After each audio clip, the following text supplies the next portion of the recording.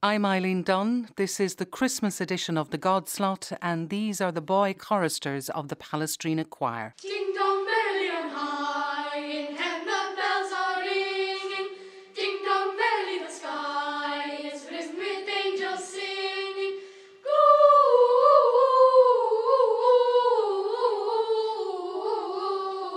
Gloria, Hosanna in excelsis. Gloria,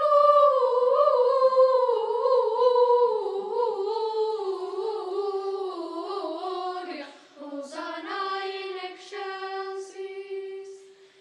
And so here below, the steeple bells be swung, and D-O-E-O-E-O, by priest and people sung, and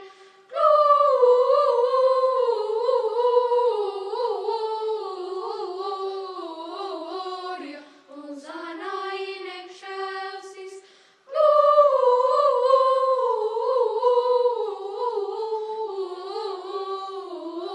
Gloria, Hosanna in excelsis. Good morning and a very happy Christmas to you. Looking at the brightly but secularly coloured shop windows in Dublin city centre today, a visitor from another planet might be left wondering what this Christmas malarkey is all about. Is it about overindulgence, food and drink, about spending lots of money on things we really don't need? Is it just one long but meaningless party? Or is it about something else? A rather special birthday. Well, let's direct our extraterrestrial to Parnell Square in Dublin and show him the moving crib, and we might just find some enlightenment.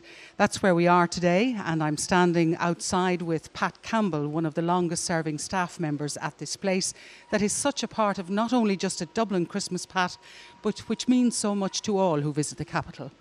Yes, this has gone back a long time now. It opened in 1956.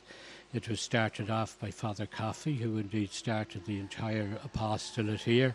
And Father Coffey was great pals with another very, very well-known Dominican priest, Father Angus Buckley, a very famous artist who did frescoes all over Ireland and all over the world indeed. And Father Buckley did all the scenery for the crypt. And unfortunately, Father Buckley died then after a number of years, but we were very lucky then to get another very well-known Dublin artist, a man called Cormac Larkin. And thankfully Cormac is still with us, and he comes along here every year and touches up anything that needs a bit of touching up, and if there's any new scenes or anything done in, he'd be able to put in the scenery for that also. Well, we're going to walk our way through it and go down and meet some of our other guests as we get downstairs. But you can hear in the background the machines working overtime, and I see cobblers cobbling here and workmen working away. But I think we're going to have to turn off those machines, or our sound engineers are going to go ballistic by the time we get down there. Let's start. Now, this goes beyond the actual nativity story. It starts at the very beginning, Eileen. It starts with Adam and Eve in the Garden of Eden. They ate the forbidden fruit, and for that they were expelled from the garden. And as we move along here to the second scene, you see Adam and Eve, and they are very, very ashamed. There are 14 tableaux altogether. There are 14 altogether. It goes from all the different sections, particularly the better known ones. You'll see where God told Noah to make an ark. And here you see all the people, Noah and all his things, cutting the wood and getting ready to prepare and make the ark. And then when we come to the next one, it is the ark. We move in here, and here's the finished product. And there are all sorts of animals on it, giraffes and elephants and monkeys, and they're having a great time. Now, as we move downstairs, I'm noticing that there's a box here for contributions and donations, and it is all voluntary donations that keep it going. Absolutely. People who come here to visit us are very, very good altogether, and they have kept it going for all those years. It's a free show, and it has been billed by many RTE programmes and papers as the best free show in Ireland. And we're moving down now. What's the first thing we see when we come down? The first thing you see here, the first scene, is the Annunciation, where the angel appeared to Mary and told her that she was going to become the mother of our Lord. And next then, at that time, it was around the time when there was a census had to be taken in Bethlehem. And Mary and Joseph had to travel to Bethlehem. It was a long journey. She was pregnant. And when they arrived in Bethlehem, they discovered it was a bit like Parnell Square here around All-Ireland Football Day. There wasn't a room to be got anywhere, so there was no room at the inn. Now, you mentioned earlier that, of course, this is not just only for Dubliners, but also for visitors who come from the country and from abroad. I imagine that in the past, the 8th of December was probably the busiest day, was it? Absolutely. Oh, yes, the 8th of December was a huge, huge day here. And it's still, like, as I say, people always like, I think, to visit the capital around the Christmas time. And now, of course, we get an awful lot of visitors from England and from America and wherever else if they're visiting with family or friends for Christmas. Like most of us, myself and Evie, yourself, Eileen, they remember it as children, and if they get the opportunity at all, they love to come along and to visit it and to relive the memory again. And it's not closed yet. This is Christmas morning, but it'll be open for another week or two. It'll be open, it will. It'll close us this year on the 5th of January. Thanks for that, Pat, for walking us through the best part of the moving crib. We've now come downstairs and we're meeting the boys from the Palestrina Choir, 6 of them, part of that national treasure that comes from our Pro Cathedral. So this is a pretty busy time for you guys too.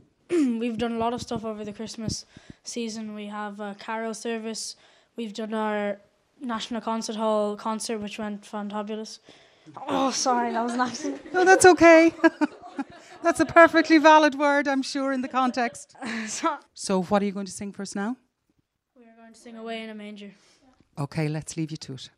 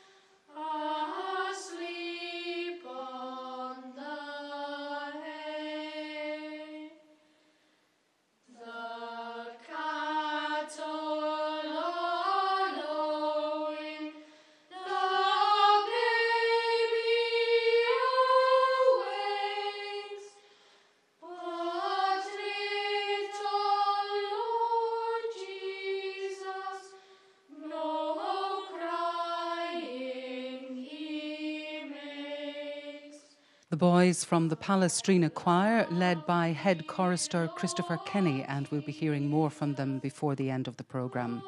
The birth of Jesus, which of course is what we celebrate today, is mentioned in only 2 of the Gospels, Matthew and Luke, and it's from chapter 2 of Luke that we set the scene for the rest of our programme.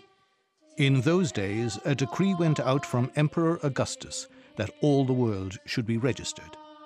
This was the first registration and was taken while Quirinius was governor of Syria.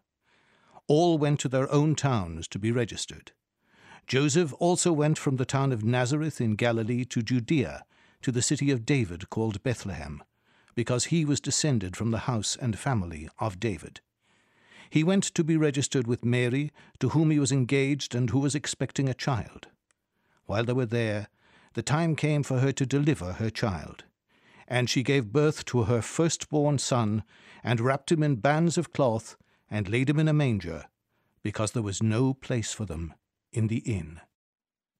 A reading from St. Luke, and that passage gives us plenty to think about. And here in front of the manger scene depicted by St. Luke at the moving crib in Parnell Square in Dublin, I'm joined by student and columnist Ben Conroy, author on theology and Thurston, fiddle and whistle player and legendary Dubliner John Sheehan, and author, broadcaster and journalist Fiona Looney, a panel of seasonal A-listers. Ben, as the youngest member, how excited do you get by Christmas, or are you bored with it all at this stage? Oh, bored? Never.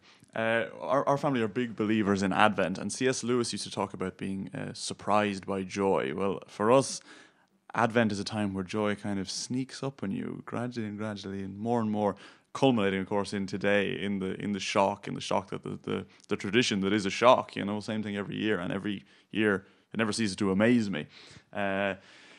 Advent done right should be a time when maybe the barriers between our world and the world to come are blurring a bit, where you're getting a bit of that sense of ultimate joy reaching into our lives a bit more. And I think Christmas time was, Jesus probably wasn't born December the 25th. Sometimes the Facebook crusaders of secularism make this point and go, hey, did you know this? Jesus wasn't born. Of course, it's in the Pope's book. But the fact is, it's the reason it's chosen to coincide with an older pagan festival is it's saying, look, Christianity, Jesus is not here to override magic or mystery or Christmas trees or Santa Claus. No, what Jesus is here to say is that is real, that magic and mystery and wonder is more true, more real than the kind of boredom and drudgery that sometimes fill our lives. That when we get to that time of Christmas where, that Christmassy sense that maybe anything is possible, something magical could just happen, that Jesus fits in with that. There's no contradiction in my mind. The Christian message is that the world really is that amazing, that wondrous. And Thurston, as a theologian, what's your perspective? Well, I think similarly to Ben, I would also start with the secular, because I think that that's where we all begin, and I also don't see any divorce between the material things of Christmas. Because, in a sense, the message of the Incarnation is to make matter, if I can put it like that. It actually uncovers, the depth and heart of all of this. So even as we listen to that familiar story at the beginning, I thought to myself how, no matter how often we hear it, it's a wonderful story. Luke is a superb storyteller. And it's interesting that we're sitting here in front of the moving crib, but this is on the radio. But we have all these images in our mind, and we can follow this story along. So the story matters. And this distinction between did it happen and is it true? There are two different questions. So we feel the truth of it, very much so. And I like the fact that Luke gives it a political setting, as it were, because our understanding of Christmas also is always in a context. So we have these two things happening all the time. We have our context in which we live, and then we have these stories which sustain us. And so, coming back to the reality of Christmas on every level, I think the joy of it, for me, very much is now restored through the fact that we have our small granddaughter, and we have I think the privilege of having her stay with us on Christmas Eve. So to hear her excitement in the morning is a great pleasure. One quote I saw, Fiona, Christmas is a time for pause, a listening of the heart. We become nicer people in the run-up to Christmas, don't we? We do, and I have to say it's fascinating listening to both Ben and Anne acknowledge, as I would do as well, that there's a sort of a holistic feel to Christmas. Yes, obviously it is the Christian message for those of us who choose to take that on board.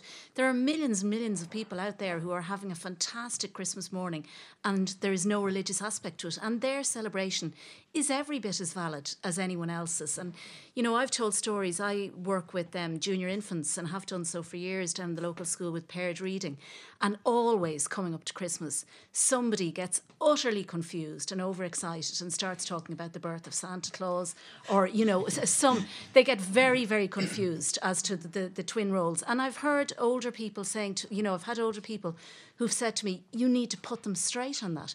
And I kind of think, well, you know what? If 4-year-olds are getting confused about two of the most positive figures in history, I don't have a problem with that. You're talking about two people who, in very different ways, came into the world to bring incredible joy, Jesus Christ and Santa Claus. When people talk about the whole idea of we've forgotten the real message of Christmas, if you want to be very pedantic about that, the original message of Christmas was a celebration of the return of the Son. That fundamentally is what the 25th of December is about. If you want to spell Son, S-O-N, that's fine. You can spell it S-U-N. The point is, it is almost, as you say, a pause. It's almost a full stop at the end of the year where we look back and we say, my God, isn't the world a wonderful place? Aren't we wonderful people? And actually, you know, there's so much charity goes on at Christmas. And I think everyone deserves just to take a breath and say, you know what, we're not doing such a bad job. John, talk about your childhood Christmas in Dublin. My childhood Christmases in Marino, where I grew up, they were a simple affair, but there was always a great air of excitement leading up to it. My mother came from County Limerick, from a small farming community, and a goose would arrive in the post. Unlike the general custom of the turkey, but they used the goose as the celebratory thing down in Limerick. And on Christmas morning, there was a great air of excitement. We'd all dash downstairs, and our little presents would be laid out on the table with divisions in between them.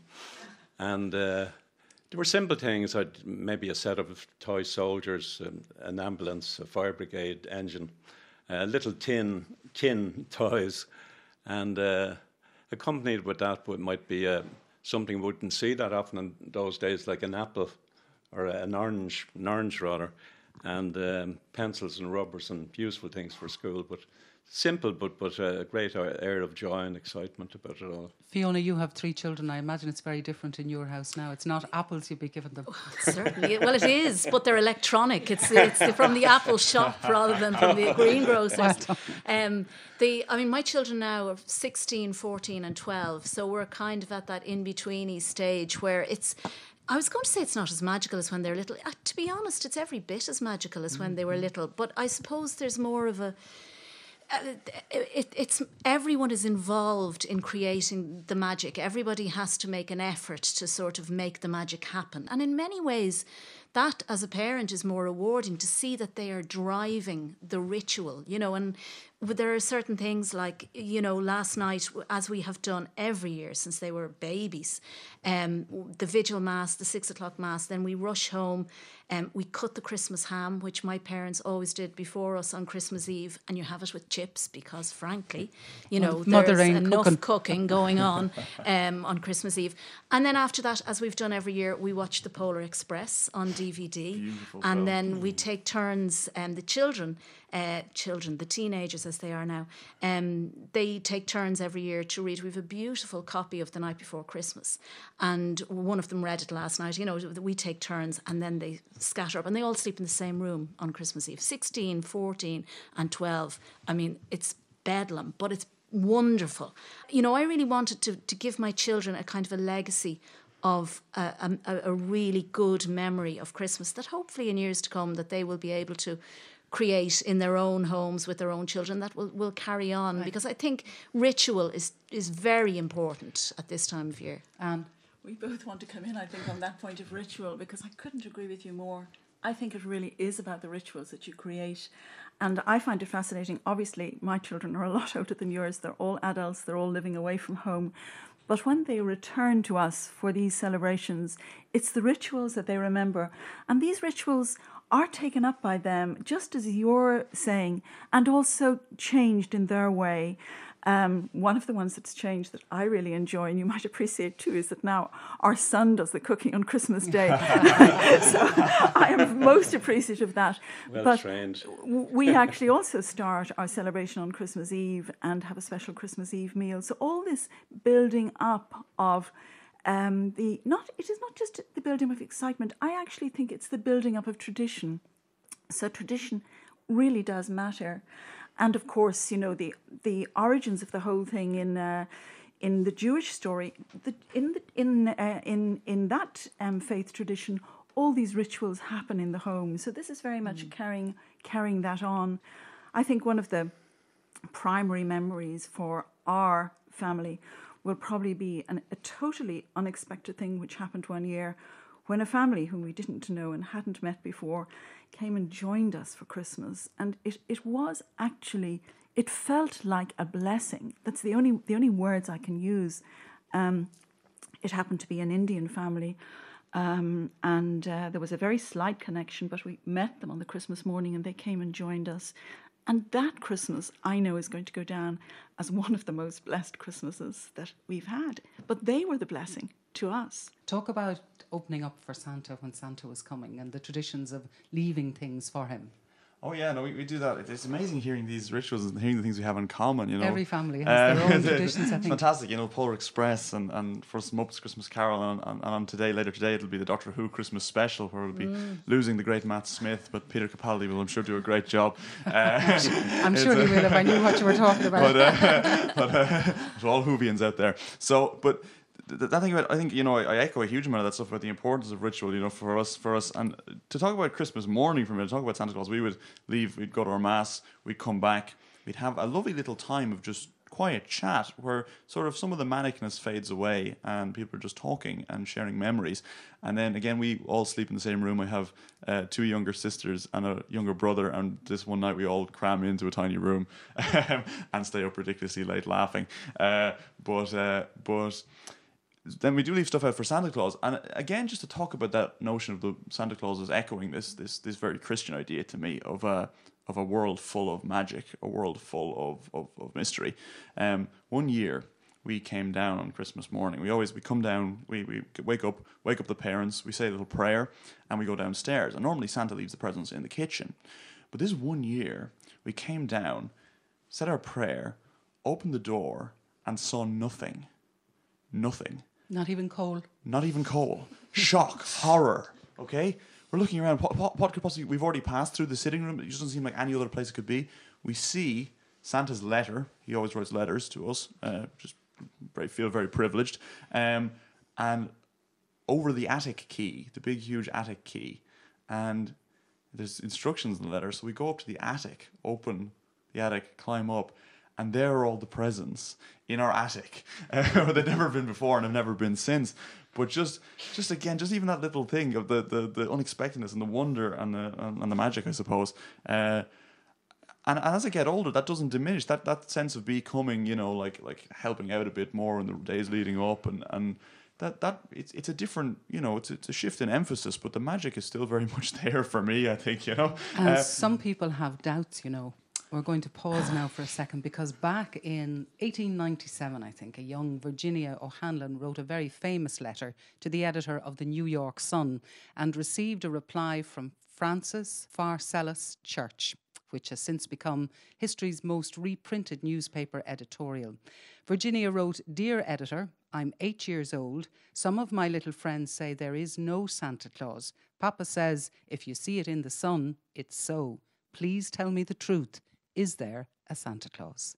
Virginia, your little friends are wrong. They have been affected by the skepticism of a skeptical age. They do not believe except they see. They think that nothing can be which is not comprehensible by their little minds. All minds, Virginia, whether they be men's or children's, are little. In this great universe of ours, man is a mere insect, an ant in his intellect, as compared with the boundless world about him, as measured by the intelligence capable of grasping the whole of truth and knowledge. Yes, Virginia, there is a Santa Claus.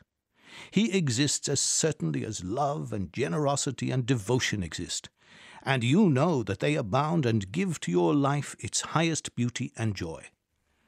Alas, how dreary would be the world if there were no Santa Claus. It would be as dreary as if there were no Virginias. There would be no childlike fate then, no poetry, no romance to make tolerable this existence. We should have no enjoyment except in sense and sight. The eternal light with which childhood fills the world would be extinguished. Not believe in Santa Claus? You might as well not believe in fairies.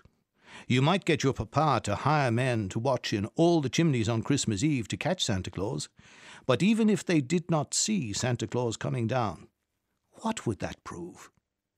Nobody sees Santa Claus, but that is no sign that there is no Santa Claus. The most real things in the world are those that neither children nor men can see. Did you ever see fairies dancing on the lawn? Of course not. But that's no proof that they're not there. Nobody can conceive or imagine all the wonders that are unseen and unseeable in the world. You may tear apart the baby's rattle and see what makes the noise inside. But there is a veil covering the unseen world, which not the strongest man, nor even the united strength of all the strongest men that ever lived, could tear apart. Only faith, fancy, poetry, love, romance can push aside that curtain and view and picture the supernal beauty and glory beyond. Is it all real? Ah, Virginia, in all this world there is nothing else real and abiding. No Santa Claus. Thank God he lives, and lives forever. 1,000 years from now, Virginia, nay, 10 times 10,000 years from now, he will continue to make glad the heart of childhood.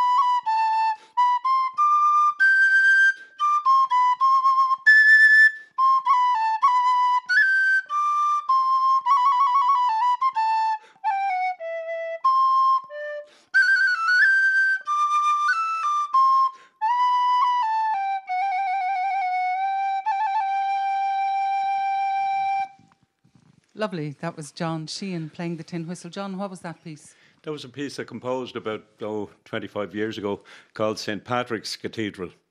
Like all our wonderful treasures around the city, like St. Patrick's and Christchurch, we as citizens, I think, we all have a vague notion we must go in there someday and have a look. And that was the case with myself. And eventually I went in and I was totally enthralled with the atmosphere of the place, and I tried to recreate some of that in the melody. So hopefully it has a bit of a cathedral feel, maybe a Christmassy feel even I think. Lovely, and lovely it was too. What about this place, the Moving Crib? Had you come here before? I was here as maybe a young teenager. Is it 55 years old? Yeah, it opened in 56. So. Right, yeah. I do have memories of being brought here by my parents as a young teenager and being totally enthralled by these moving figures. There's a lovely rustic simplicity about the whole thing. And in contrast to today's modern age with computer games and everything, when I came back in today, I promised myself I must bring my grandchildren to visit it this year and just to see their reaction, you know. Fiona, did you come here and have you brought your children?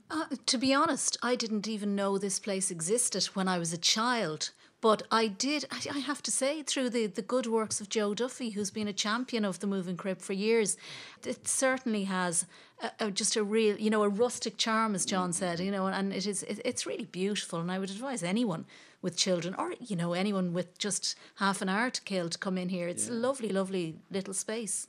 Anne, how about you? Had you visited here before? Do you know, I only have the vaguest memory. I think I must have been as a child. There was something familiar about it when I walked in this morning, but I didn't bring my children to it. One interesting thing I was thinking, just in terms of cribs, the first crib was started by Francis of Assisi. Mm-hmm. So, and that's in 1223. 1223, yeah. Yeah, it's almost 800 years ago. So that's when this tradition started. And I was saying to Ben earlier, I think it's a form of preaching through these visual things, which we need. I think he had live animals. He did have live animals. He was the first to introduce the live animals. And people, and it was to do that. It was like probably the nativity play that we have now. It was exactly. To recreate. People often give out about the commercialization of Christmas. People, say we are losing the real meaning or whatever. I think there's two commercializations of Christmas, and one of them's not that bad. One of them is the idea that, as the sci-fi writer and critic Orson Scott Card said, any society that gets a huge economic boost from people buying gifts for each other is doing something right. Now, the problem is when that becomes an end in itself and where people get so stressed and so worried trying to kind of, get the gifts and get everything ready and make everything all perfect, that when it is inevitably not perfect, they get stressed and they lose the ability to give what is, in my mind, the most important gift, the gift of time, the gift of attention, the gift of love. And in keeping with that idea of reclaiming the Christmas season, those days after Christmas, which are one of my favorite parts, that time where, you've got the presents, you've done the celebrations, and you just have time to relax and be with your family and your friends. And maybe go on a trip, go to the moving crib, spend time with people. I think that you can't underestimate the power of that gift, of actually just taking Christmas as that pause, as that time to say, let us step back. I mean, Jesus didn't go around doing miracles and preaching 100% of the time. If you read it, he regularly goes and takes a break. He retreats. He says, I'm going to step away from the world now. And I think, it was good enough for Jesus. It should be good enough for us, Well, let's just take that a little bit further. I mean, that's what we used to do as kids. We did a tour in the days after Christmas, beginning out in Inchicore with the Oblates, where you had the grotto and the life-size crib. But Emily O'Reilly, former ombudsman here, now European ombudsman, a couple of years ago, she talked about that, and she said that instead of doing the tour of the crib nowadays, it was the tour of the houses with the million lights outside. Do people go to cribs, apart from the ones in their own church, maybe? I don't think people do a tour as such. Like yourself there, I remember doing a tour of maybe 7 or 8 churches of a Sunday afternoon after Christmas, But can I just give you a quick one? One of my grandchildren, what they said about the magic of Santa Claus. This is Dara when he was about 3 or 4 years old. He's obviously enthralled with the whole wonder of the thing, Santa Claus and so on. But an interesting perspective, the way a kid will see things from a totally different angle. He says, Granny, did Santa Claus bring you loads of presents years ago when you were a little granny? Isn't there a lovely wonder about that? Excellent. And that building up of traditions and rituals. So how is the rest of the day going to pan out for all of you now? John? I think most of the family are going to come and stay with us over Christmas. I have 2 sons and 2 daughters, and my second son has 2 grandchildren that I mentioned there, Dara and Killian. So they'll come along and bring some of the presents that they got in their own home, of course. And it'll be a general celebration of togetherness, I think. And just thinking back there as well about the atmosphere of Christmas, walking down Grafton Street on a Christmas Eve, there's a great openness about people and a physical kind of a change in people's attitudes to each other. Strangers smile at each other and wish each other a happy Christmas and so on. And I often think it's a pity some of that atmosphere couldn't be brought into the following year and last a little bit longer, We do it better than other countries too, don't we, Fiona? That whole openness and, Grafton Street on Christmas Eve is just special. I think we do. And I lived in London for a few years, and Christmas Day in London felt like much less of an event. Little things, and God knows we have issues with alcohol, but our pubs don't open, generally speaking, on Christmas Day, whereas it's a completely normal day in a lot of countries in terms of business. A lot of shops open, which is very unusual here. So I think we do still have it ring-fenced. We seem to be... Stevens's Day, as we call it in Dublin, has been eroded a little bit by commerce. Sadly. And I think that is a bit of a shame. I mean, I love in the mornings on Christmas Day and, really up till about sort of 2 o'clock when people get kind of settled to wherever they're going for the day. I love seeing, the traffic out, and everybody seems to be on a journey that will end in laughter and happiness, and I know that's not the case always.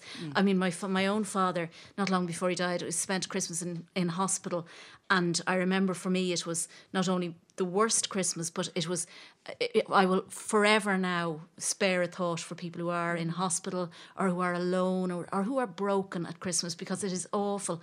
And, for all that we are celebrating the happiness of it, I think we have to always remember that not everybody has the good fortune that we do. But, even in that, I think we are very good at remembering that. We are very good at opening our hearts, our pockets, our homes, and long may it continue to be so. But there are people who just don't like it. There's a huge pressure to be really happy, and that can be a strain.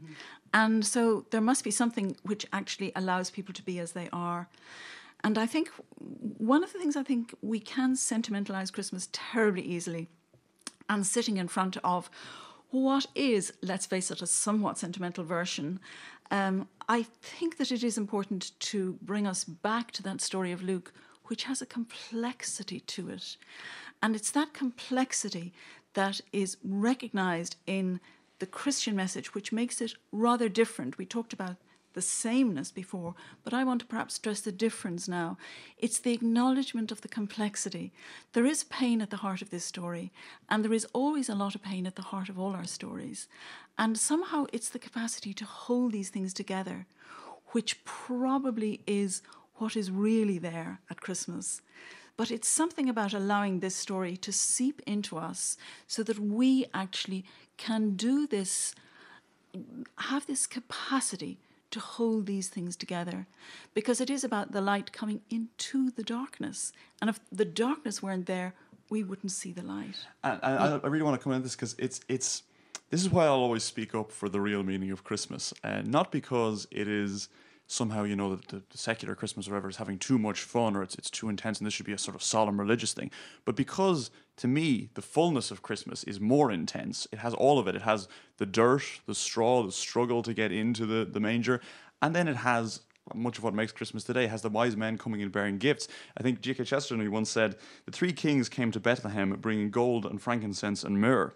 If they had only brought truth and purity and love, there would have been no Christian art and no Christian civilization." Okay, Ben, thank you. We must leave matters there. We end our conversation with these words from Charles Dickens. Christmas time. That man must be a misanthrope indeed, in whose breast something like a jovial feeling is not roused, in whose mind some pleasant associations are not awakened by the recurrence of Christmas. There are people who will tell you that Christmas is not to them what it used to be, that each succeeding Christmas has found some cherished hope or happy prospect of the year before dimmed or passed away, that the present only serves to remind them of reduced circumstances and straitened incomes, of the feasts they once bestowed on hollow friends, and of the cold looks that meet them now in adversity and misfortune. Never heed such dismal reminiscences. There are few men who have lived long enough in the world who cannot call up such things any day of the year. Then do not select the merriest of the 365 for your doleful recollections, but draw your chair nearer the blazing fire, fill the glass and send round the song.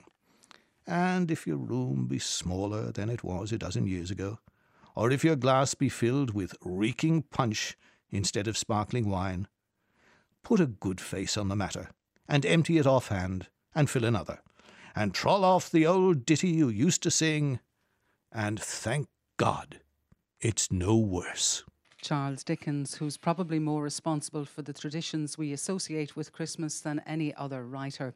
My thanks for sharing this very special morning with us on the Godslot to Ben Conroy, John Sheehan, Anne Thurston and Fiona Looney. To Pat Campbell and Aidan Gregory for all their help on the programme. To Richard McCullough and Kieran Dunn on sound. And last but by no means least, to Christopher Kenny, Christian Casey, Harry Watchorn, Daniel Bissett, Jack Gilligan and Christopher O'Shea, the boys of the Palestrina Choir, who end our programme with the great joyous carol, Hark the Herald Angels Sing. To them and to those of you listening, Nolly Cunna.